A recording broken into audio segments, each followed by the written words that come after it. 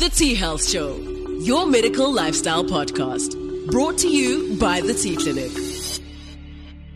Good morning, I'm Dr. Mark. This is for T Health Show. In studio today, I have Sister Elise van Aert and our producer, Simpiwe. Morning, girls. Good morning. Morning. Okay, so we were supposed to talk about sleep, and our expert guest, Dr. Alison Bentley, called me this morning and she has taken ill. So Sister Elise and I have thought it prudent to actually talk about something that she and I deal with every single day in our office, and that is sexual dysfunction in women. So, Simpiwe, what do you think about sexual dysfunction in women? Is it a term that you know or that you are familiar with? No, I think I would genuinely associate that with men because there's been so much, advertising about like sexual AIDS and stuff. Yes, for like men's health and stuff like that. You know what? I think, but when we hear about sexual dysfunction, automatically we think about men and erectile dysfunction. I totally agree with Simpiwe on this. It is not something talked about by women, actually. I think women are being told or are being taught to not mention any of these things. I'm going to ask a question. Mm-hmm. So, for women, if sex is, let's say, uncomfortable from a physical perspective, do you not think that that causes sexual dysfunction, or that is sexual dysfunction? No. And I'll tell you why. Why would you say that? Because, well, from, I think, talks in just society, it's like it takes so long for a woman to get revved up that like maybe this one time, you weren't fully charged or he didn't do a good job. So most of the time you tend to not think this is a serious issue. It was just, this but is if just... it's sore? I guess this is just how it is then. See, you know what? This for me is actually so concerning. What you've just said, But we I find worrisome. Earlier on, already in one of our talks, that remember, sexual functioning, not only orgasm, is a learned experience for a woman. Okay. So, you know what, Elise, one of the topics that we'll be discussing a little bit later, called vaginism, which is spasm of the muscles in the pelvic area. Okay. Cause such severe pain that women physically cannot manage penetration. And you know what, if you don't want to call that sexual dysfunction, I don't know what sexual dysfunction is. I think the idea... That's physical sexual dysfunction. Yeah, but it's sexual dysfunction. Yeah. It's like a guy not being able to get a hard-on. He's got sexual dysfunction. The symptom is erectile dysfunction. But I beg your pardon, the overlying condition is that of he's not functioning sexually because the organ is not working. Same with women. But you know what? This is something that I find concerning because sexual dysfunction in women, there's so many contributing factors, whether it being physical, emotional, psychological, all account for sex not being a pleasurable experience.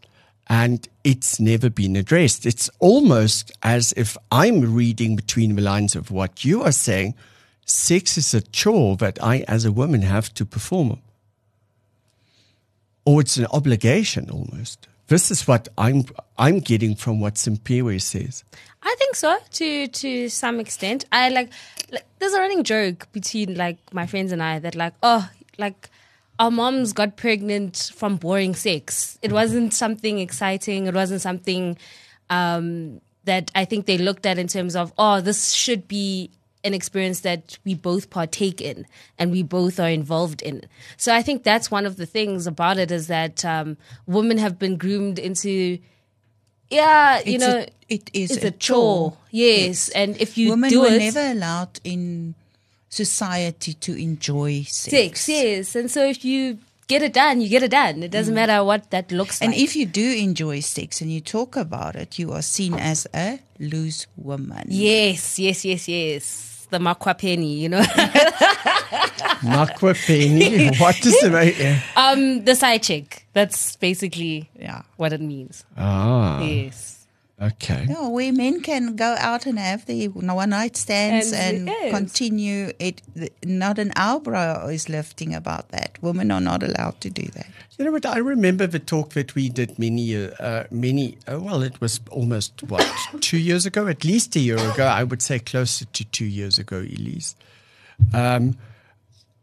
The sexual revolution, Yeah. which we are absolute advocates of, especially when it comes to women. Embrace your sexuality, etc., etc. Okay, so let's hone in a little bit on sexual dysfunction. What are your thoughts on sexual dysfunction, Elise? I think people will be shocked when they know what is the incidence of sexual dysfunction among In women. specifically women? In women, yeah. It affects about 43% of women in the world. Sure. Sexual dysfunction. So what is classified as sexual dysfunction that makes this number so big? Part of it is the hyperactive sexual desire disorder. Now, that is a recognized This is low libido. Yeah, medical condition. Hyposexuality, sexual desire disorder. And 30% of sexual dysfunction in women, approximately, is attributed to hyposexual desire disorder. So, do you remember, Elise? You've already joined the practice. In 2019, no, you haven't joined the practice. You joined the practice a couple of months later. So, Simpiwe, in 2019, it was in November. There was an article published specifically on this hypersexual desire disorder and the treatment of hypersexual desire disorder. And then, as is now, the best treatment for this was testosterone. Now, back then, very few women knew that they actually had testosterone. Testosterone was considered the male hormone. Women knew about estrogen and progesterone, but they didn't know about testosterone. And Little bit of people knew about testosterone. And I went on to a program that I do, Real Health, which is on the Home Channel. And I spoke about this. It was in the January of 2020. And I spoke about the treatment of hypersexual desire disorder with testosterone. And immediately we were inundated with inquiries, etc., etc. So I understand that hypersexual desire disorder makes up the bulk. And you know what, Elise, we can go in and we can explore what are the causes of this. But you know what makes up the other 13%? Pain conditions, probably number one. Physiological pain conditions, psychological conditions, interrelationship issues, and then also society, cultural stuff. That makes up the rest of the... You know what, when you say cultural stuff, Simpiwe, do you remember the program that we had, or the episode that we did on sexual perceptions in different cultures? We had Alice in And we had Dante in as well. Yeah. So we had a gay man, a black religious woman, Elise, who's the master of all things Oh, yes. sexual, yourself and myself in that program. And it was extraordinary how sexual perceptions in different cultures and then in the religious belief systems differ from one another. And breaking out of that mold was such a big taboo. So sexual perception obviously plays a role. Yeah. But Elise, how about the pain conditions? Yeah, I mean, Which ones comes to mind for you? I have two immediately in my mind because I'm talking about one tomorrow morning for doctors and treatment of this condition. you mentioned vaginismus, which is the contraction of the vaginal or the pelvic floor muscles. It's pelvic floor, but you know what? It also affects the anal sphincter. It affects the bladder sphincters. It can affect the smooth muscle. That's why I'm saying pelvic floor, because that sort of hammock that encompasses all those structures. Yeah. And then the other one is urogenital health. I want to call it that, in the sense of dryness, infections in that area. Molluscum. What's that, Dr. Mark? Molluscum contagiosum is that plaque formation. What's the other one? Lichen sclerosis, where you literally have these, it almost looks like sores on the mucosa. It's raw. The other thing is herpes. Herpes so infections. That's the infections. Yeah. Okay. How about chronic pelvic pain? Things like endometriosis. Absolutely. Myomas.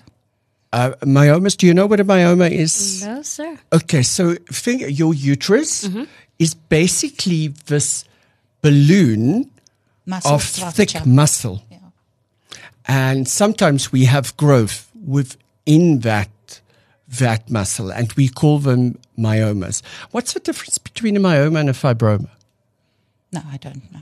I think it's basically the same. I also think it's basically the same. So do you know what endometriosis is? Well, I do know it has to do something with your periods and it being extremely painful. That's like what I do understand, like the basis of it, or maybe like that's kind of like the first symptom of it to kind of look into that you might have. Sister Elise, endometriosis, do you want to give us a little bit more of an explanation? So endometriosis is actually, the word explains if you know the anatomy of the uterus. Can I do the anatomy and then you explain? Cool. Okay. So your uterus is made up of different layers. You have a muscular layer on the outside. And on the inside, you have a glandular tissue, if I can call it that. It's called the endometrium. And it reacts to hormonal influences, estrogen, and it is, as estrogen climbs and fluctuates through your menstrual cycle, the endometrium starts to thicken, okay? But in preparation for implantation if there's a fertilized egg, which happens in the fallopian tube. Mm-hmm. And then that egg comes down, but it needs somewhere that it can go and sit. Mm-hmm. And it sits like on the soft, endometrium. billowy area. And progesterone, which is the other hormone that regulates our periods, is responsible for the breakdown of this. So your endometrium, the inner lining of your uterus, which gets bigger and smaller with your cycle. Okay, so during menstruation, that inner layer breaks down and we menstruate, okay? We bleed for 4 or 5 days then. But something goes wrong and they've never figured out why endometriosis happens. So what is happening now is part of that inner lining that should be excreted from your body goes through your fallopian tubes and it goes and attaches itself either on the ovaries or inside the pelvic area. So this can be on the bladder, this can be on the rectum, this can be on some of the bowel. The bowel, etc.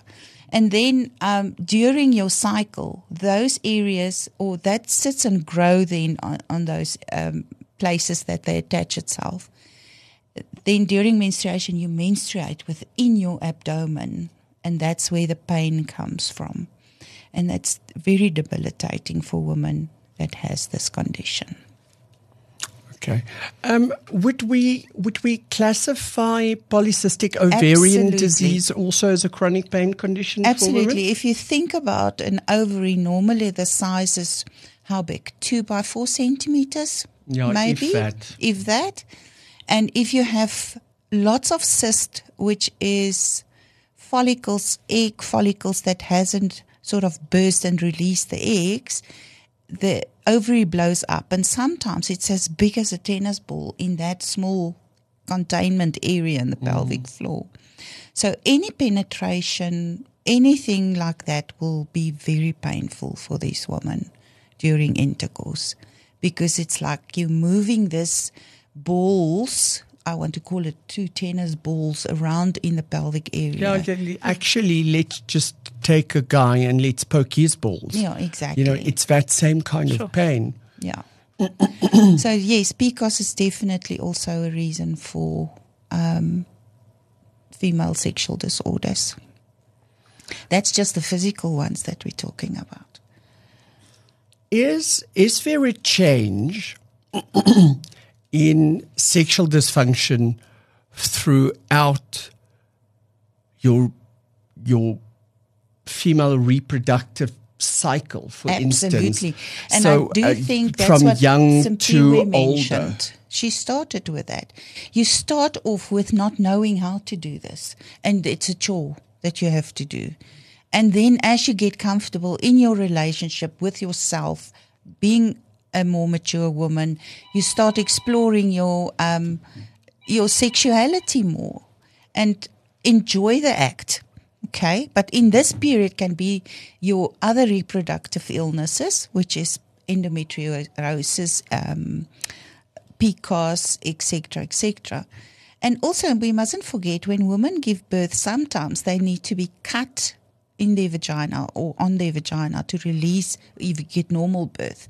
We call it the episiotomy. And that can be painful as well. So in our practice, it's just when we stitch it together, it forms a scar. It forms a scar, yes.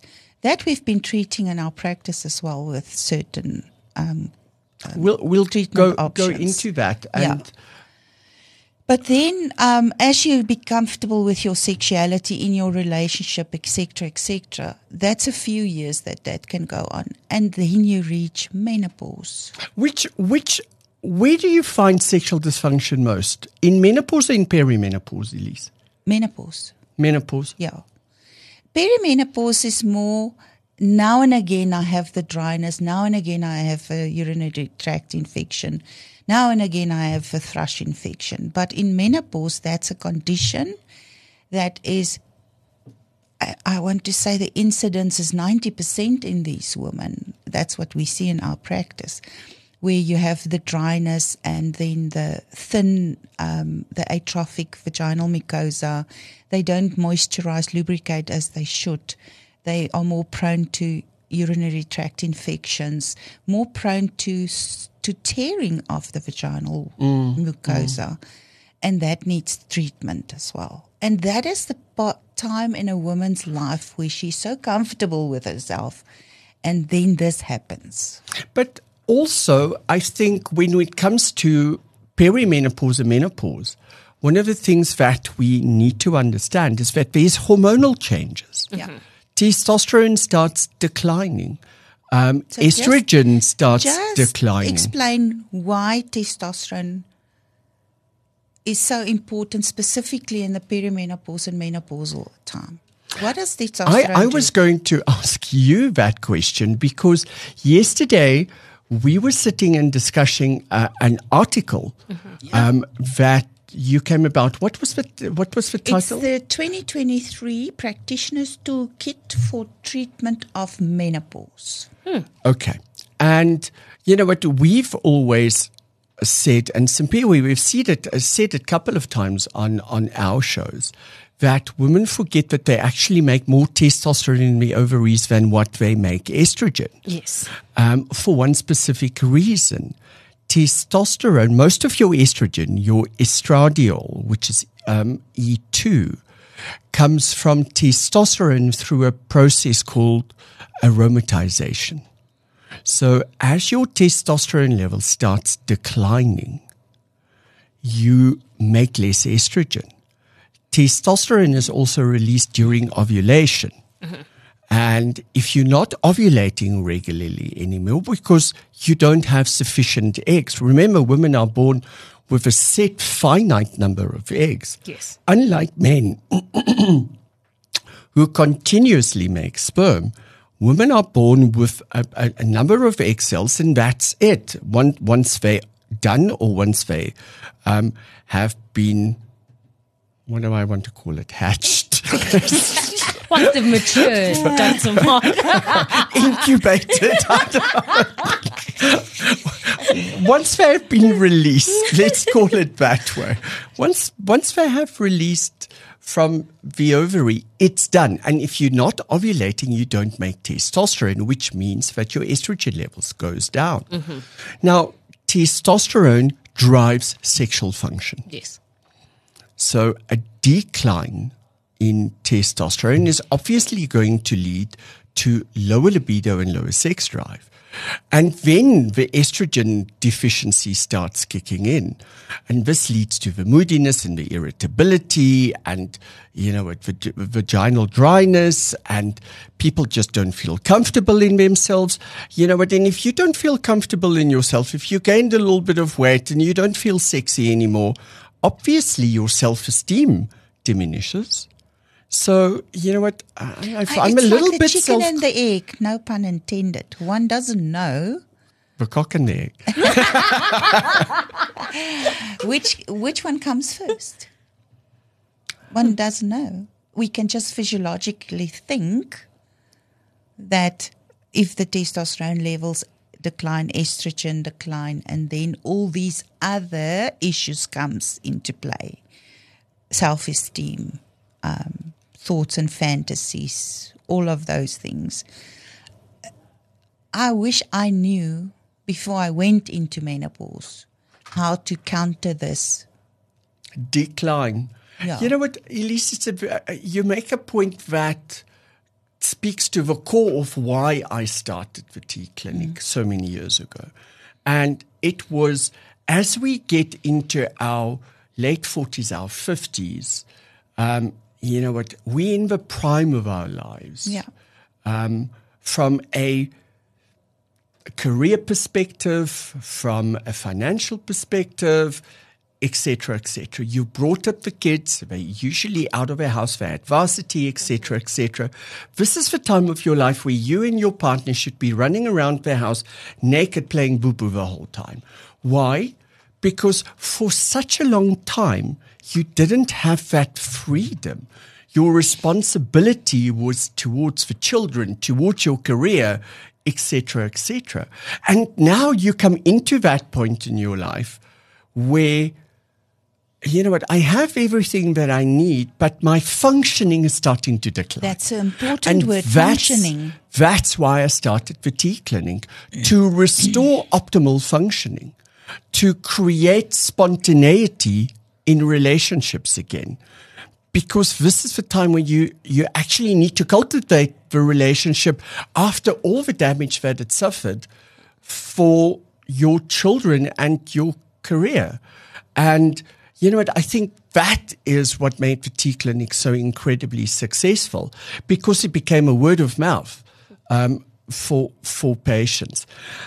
One of the things that I really think we need to just touch on is the psychological Absolutely, impacts of life. And here I'm thinking abuse. Prior abuse, absolutely. Especially, I think, if you were younger, rape victims often have sexual dysfunction. it's a negative connotation. You do not want to repeat that. I think emotional abuse from family members or partners, bullying, can also lead to psychological issues that relate to sex. Which I label as sexual dysfunction. Something important is sex information. That can lead to sexual dysfunction. We just touched on it, Simpiwe, when we started this talk now. And I had a talk with the girls in the office, actually, not yesterday, the day before. And in the conservative African ethnic groups, sex is not talked about. And I mean in the Afrikaans culture as well. I don't know if it has changed. In my immediate family, I made a change. I spoke to my children about this often. But in the conservative cultures, girls doesn't know anything about sex. On the day of their wedding, then the old aunties will get together and start talking about what sex is about. What is expected of them. Exactly. So information, nowadays I think with social media and the web and whatever, lots of information is available. Yes, I hear what you say, but you know what? We spoke about it on one of the shows as well.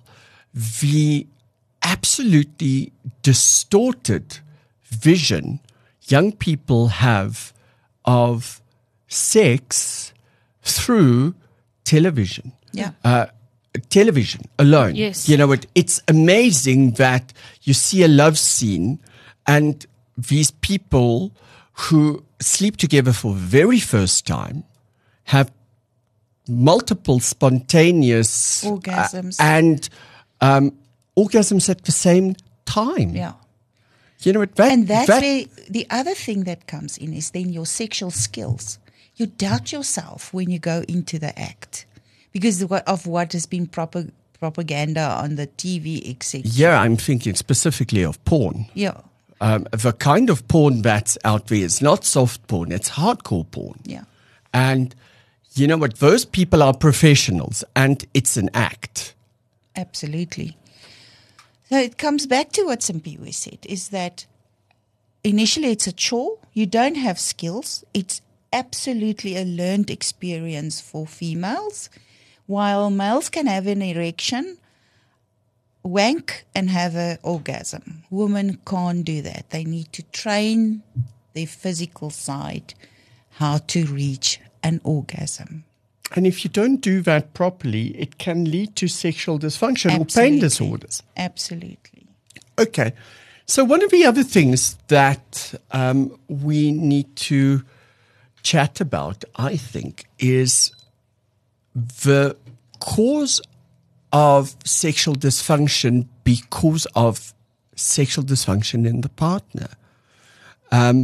We know that if a guy struggles with erections, whether it's because of medication or a physical condition or something like that, it very often causes sexual dysfunction in the partner. The biggest cause of sexual dysfunction is sexual dysfunction in a partner. Because, you know what, I think for women, if the male is withdrawing from sex because of erectile dysfunction, which is embarrassing for him, he's going to start avoiding it. And what we so often see is if a guy can't get it up and can't perform, women often go to two places. Number one, he doesn't find me attractive anymore. Shower. That's what you said. The hand shower. Absolutely. Not the electric toothbrush. Mine's called Gerard, by the way.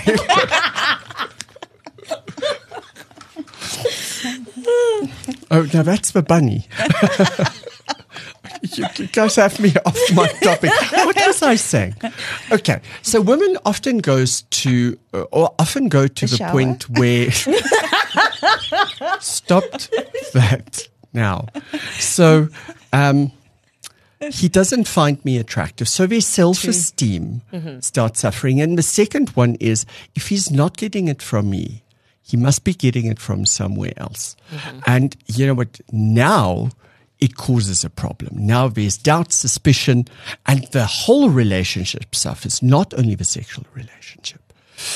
And this is something that we need to remember.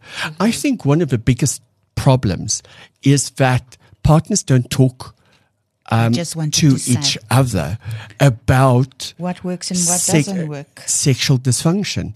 You know what? I'm having trouble at work. You know what? We're under financial difficulty. You know what? This is a priority for me, but you know what? I feel embarrassed because it's not working. I feel like as if I cannot satisfy you from a male perspective.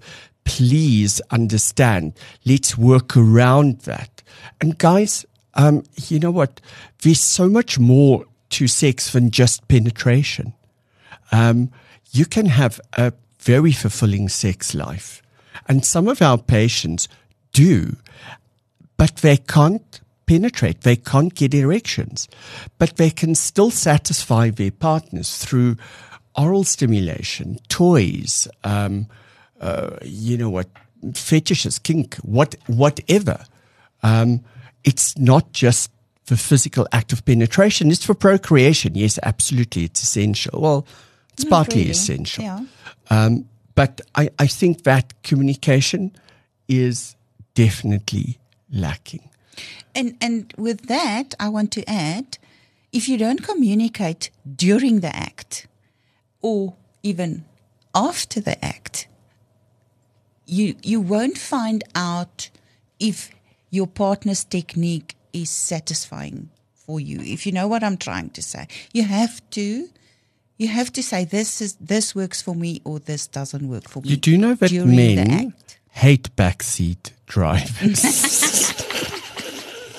It's their problem. Not my We problem. don't like being given directions. But that can lead to withdrawal from the, say, either partners, male, female, whatever. No, you know what? Absolutely.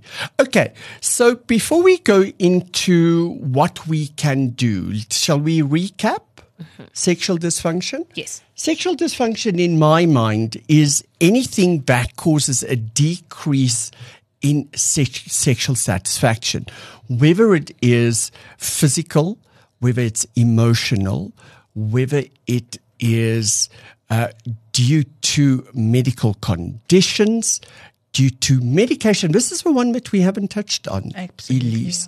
The use of or medication. substance abuse. Absolutely. Drugs. You know what? I think if we look at today's society, simply where you still go to clubs, etc., etc.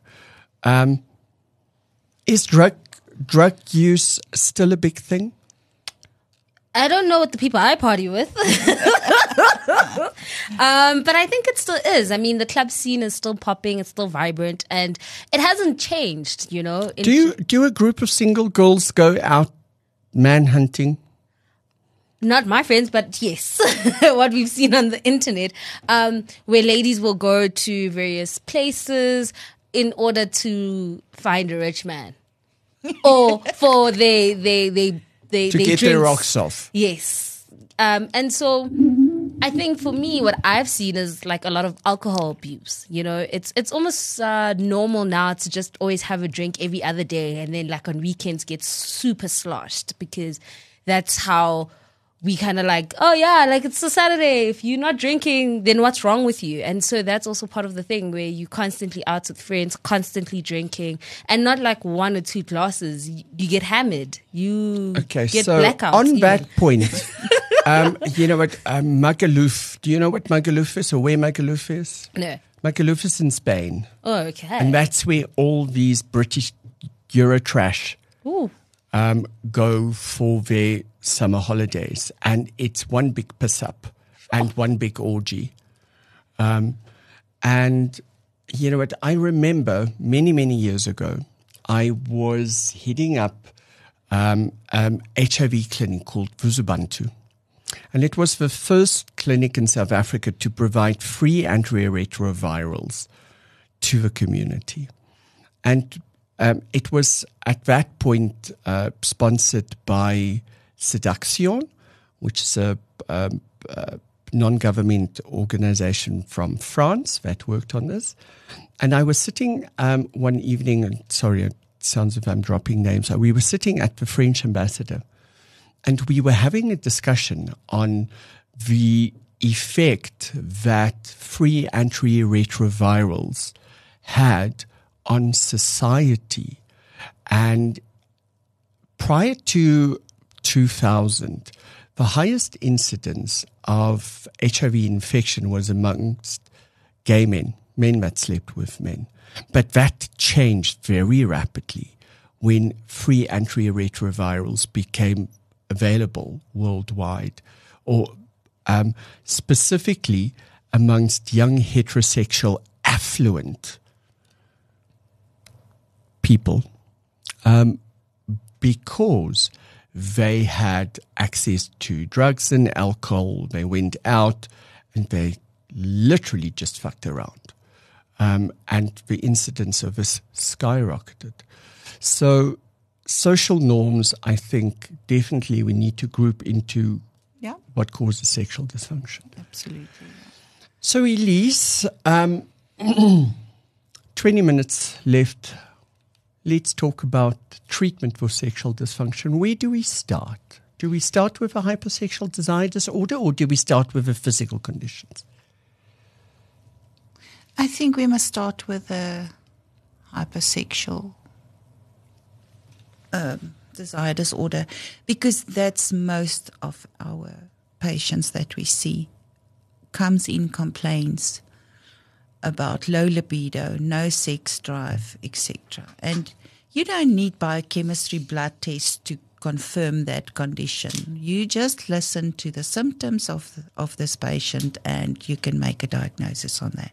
And you can start the treatment with testosterone. So it was very interesting in that article that, what was the handbook? What was it? The Practitioner's Guide. Where they said that all women that go into the perimenopausal period needs testosterone. Yeah.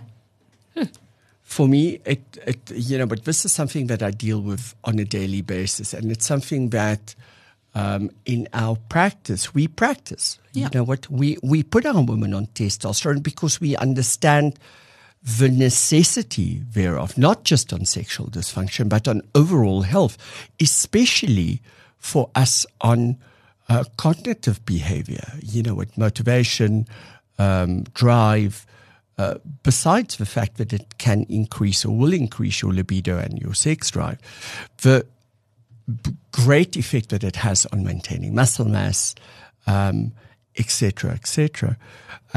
But that for me was news. Now, the moment that we say that women perimenopause, which starts from about 45, 45, yeah. Need testosterone. I want to raise 7 million red flags. Testosterone is freely available. You get it at any gym, on the street corner, outside of a gym, online, but you never know what you're getting.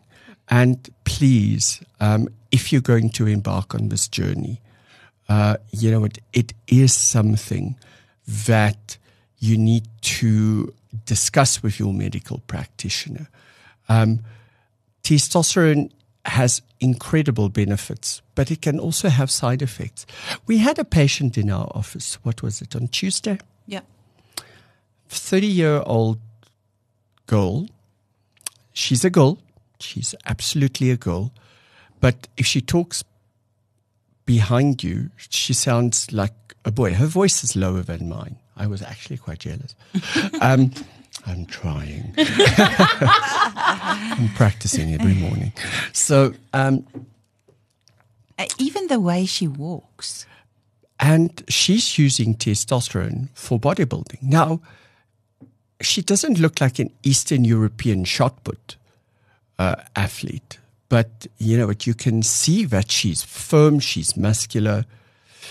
She's a little bit bigger than I think most women would like to be, but she carries it off.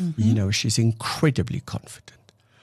And she said to us that she's been to so many different doctors, and all of them have just said to her, please, we don't want to help you. Please go somewhere else.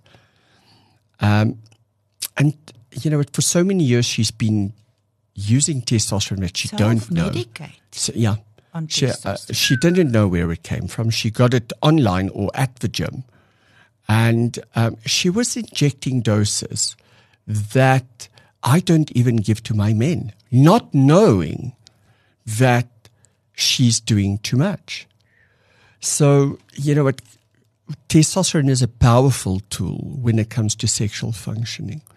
But that was not her purpose of taking testosterone. No, that wasn't her purpose, but I'm pointing it out to the women that's going into perimenopause or that do battle with hypersexual desire disorder.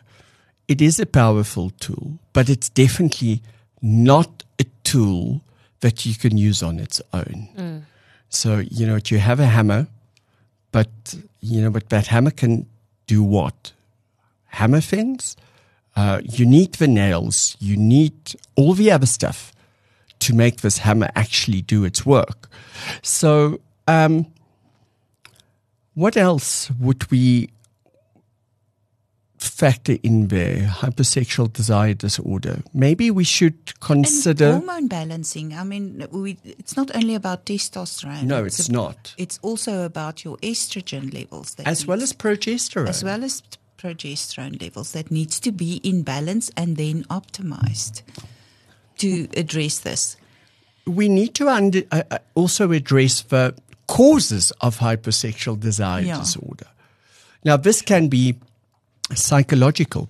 Patients with depression and anxiety, the medication that they are taking for these conditions lead to low libido. It suppresses sexual functioning.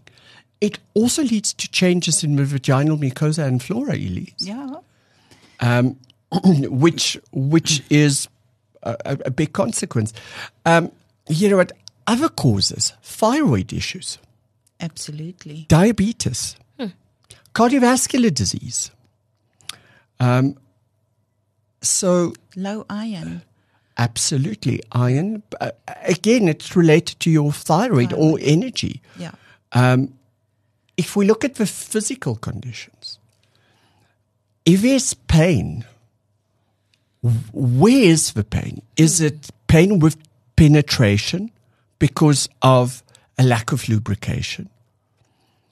Is it pain deeper along the vaginal canal? Is it the cervix? Is it the bladder? Is it the rectum? Is it the ovaries? Yeah. All of that, if it's uncomfortable, you are going to shy away from it, causing a low libido. So I understand now when you're saying low libido is the biggest cause of sexual dysfunction. But I actually wonder if the people that looked at low libido factored in what causes the low libido. Yeah, side of it. Yeah. And that is what we need to address. Yeah. Simpiwe, have you ever heard of anorgasmia? No. Anorgasmia is a woman's inability to achieve an orgasm. Oh. Now, so that's an actual. Yes. Like, it's not just someone saying, "Oh, I just can't get an orgasm. Try something else." We have treated women in our practice who, at the age of 57, after 3 kids, have never had an orgasm in her life. Marriage. Never had an orgasm in her life. Yeah. And you know what? If you're just playing without the prize at the end, oh my God, you know what? I think that's a bit boring. It's quite sad as well. It is sad. But you know what? Now understand a woman who's in a relationship, a young girl And it's usually young girls with anorgasmia. Yeah.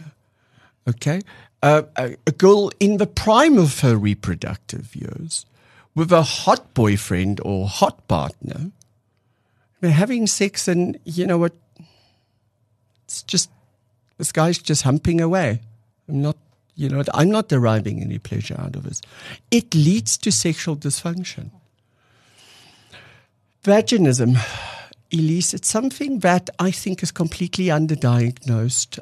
There was a case study that I read yesterday about this woman who was seen by endocrinologists, gastroenterologists, urogynecologists, urologists. They've done cystoscopies, they've done biopsies, they have done laparotomies, they have done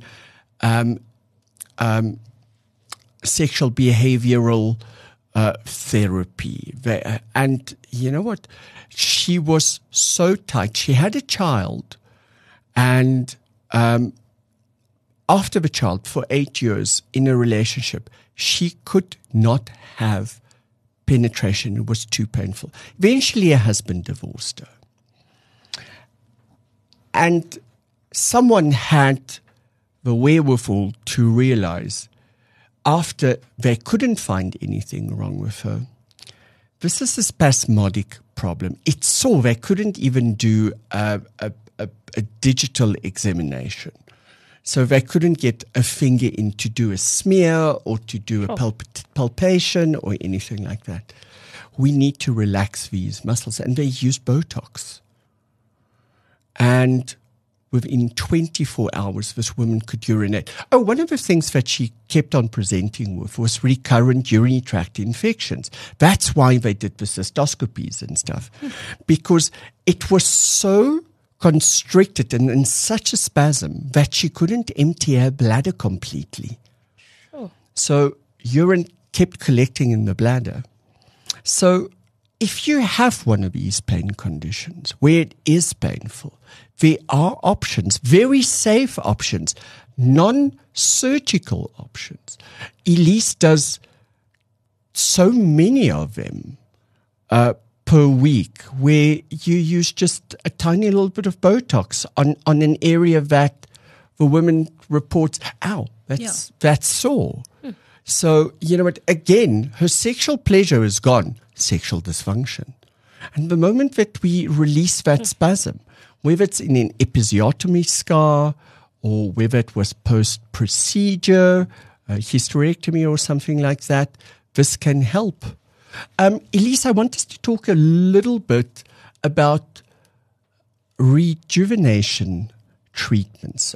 One of the things I think that also causes sexual dysfunction is urinary incontinence or fecal incontinence. Absolutely, yes.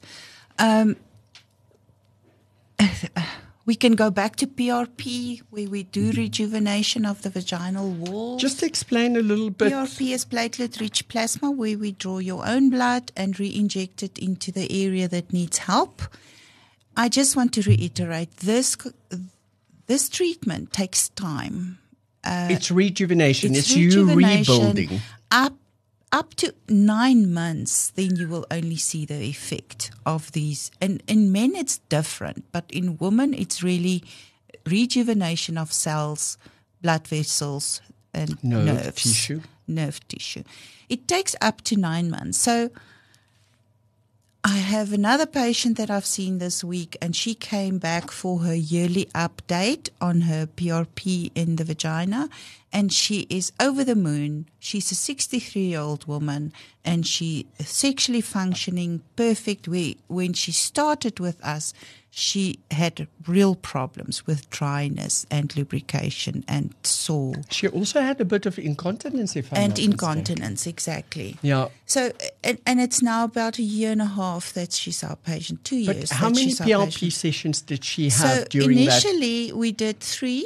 Once a month, and then a follow-up a year later, and now this is a second follow-up. One procedure. This is platelet-rich plasma treatment is also one of the best treatments for people with decreased sensitivity, anorgasmia specifically. The first woman that I treated with PRP was the woman that I referred to. 3 children, married for over 30 years, never had an orgasm. We did a first treatment for her. She also complained a little bit about stress incontinence. So if she laughed or if she jumped or something like that, there was a bit of leakage. She came back after a month and I asked her, is there any change? You know what, nothing that I can notice. I'm still not having an orgasm. And I said to her, how's the incontinence? She stopped and she had the surprised look on her face and said, hey, actually, I don't have to rush to the bathroom every time that I go to the mall. Oh my God. You know what? It's improved. So we did the second treatment for her and she came back a month later. And I said to her, and? She said, she literally kissed me and she said to me, I've had the first orgasm in my life through penetration. It was mind-blowing. Give me another one. I want to know what the multiple orgasm is like. And 4 months later, she came back and she said to me, you know what? My husband and my relationship has gone from good to beyond believable. We're having sex. I initiate sex because it's nice. So there are treatments available, natural treatments, your body's own remedies. You just have to have the guts to actually stand up and say, it's not as good as I want it to be, or it's not as good as it should be. It's no longer as good as it used to be. Can you help me? Okay. Simpiwe, you've given me the lasso. Elise, you know what, because we didn't prepare specifically, we had news from Alison this morning. We ran out of time.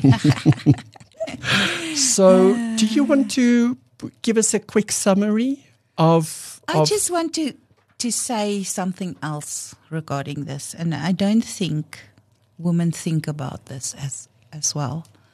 If you do not initiate the sexual act, you have sexual dysfunction. And that will have an impact on your partner as well. So it doesn't need to be every single time. No. But if you don't feel the urge to initiate from time to time, is that what you're referring? It's also sexual dysfunction, yes, because... But you know what? When you say that, sorry that I interrupt you. Etienne Cook, you know him. Yeah. He was one of my mentors. And he was a sexologist with a surname Cook. And he said something.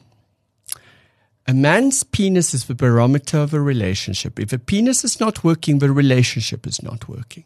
So can we flip it around and ask this? If you are not sexually attracted to your partner, that can lead to sexual dysfunction. I'm not going to initiate because I actually can't stand you. Yeah. I love you, but I can't stand you. No, but it can't be that only. I mean, it's about the taboo about sex, your skills, and that's why women will not initiate sex, because of the rejection maybe that she will feel. So I don't know men that reject sexual advances, but I hear what you say. no, if he maybe there's relationship issues or whatever, that there can be rejection, and that's why women will not initiate. Some women will not initiate. Come on, I'm going to ask you guys this. Have you ever used sex as a weapon? No. Withholding sex? No. No. So if But you we- want it, you want it. Yeah. Yes. If he wants it and if you're not in the mood, what then? You give it. You never say no. yeah, but then in the chat Elise, becomes, like I've heard guys be like, but I don't. I disagree with you. I don't want you to just do it because You're doing it for the sake of... I absolutely disagree with you, because I see that as sexual coercion or even sexual abuse. I specifically said that because I wanted you to say that. I have to be honest. I take issue with that. If sex is an obligation, but you must it's remember. fine. It's okay. If you feel it's an obligation, it's okay. But if it's non-consensual, you're being raped. Absolutely. So, and speak out. Then you're in the wrong relationship with the wrong person. No one can force you to consent or to give something that is not what you want at that point. And it's your body in time. Power over. Okay.